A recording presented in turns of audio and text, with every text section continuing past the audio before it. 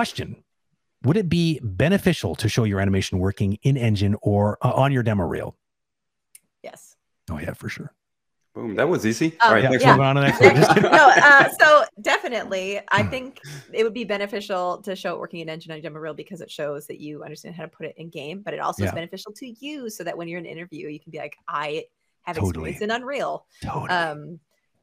Definitely. And any engine experience is good because a lot of people have like these proprietary engines, but again, it's the same language. It's understanding state trees. I'm not even saying right things now, but like understanding how blend spaces because all you do work. is talk now. You don't do the animation. Remember, we talked about this earlier. It's, you know, okay. I just sit here and I wait for the next interview, baby. Well, one of my, I always talk about this, that I think one of the most stunning things I ever saw in not a demo reel, but a test submission at Blizzard was we asked somebody to do these animations for us, but then they went an extra step, and when they submitted the test, they said, also, if you want, there's an executable you can play man, they did the animations, but then they hooked them up in Unreal, made play my demo reel so you could play it, so you could play the animations, seeing it in like from the correct camera angle in a game space, and you could trigger the animations as you'd see them. It was, I'm still waiting for someone to do that.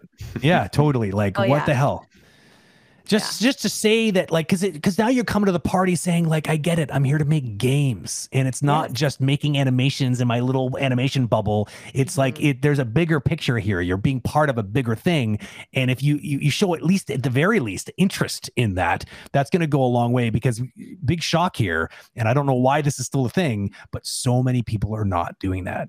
I'm like a broken record on this topic, and I still see way too many people just being like, here's my demo reel, bunch of cycles. And it's like, oh yeah, well, have you ever used an engine before? Oh no, never, like, at all. Like, they didn't teach me that in school. It's like, well, I do.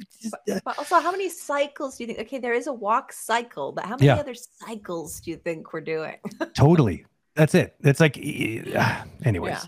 But yes, definitely. Obviously, the answer to that question is a 100% yes.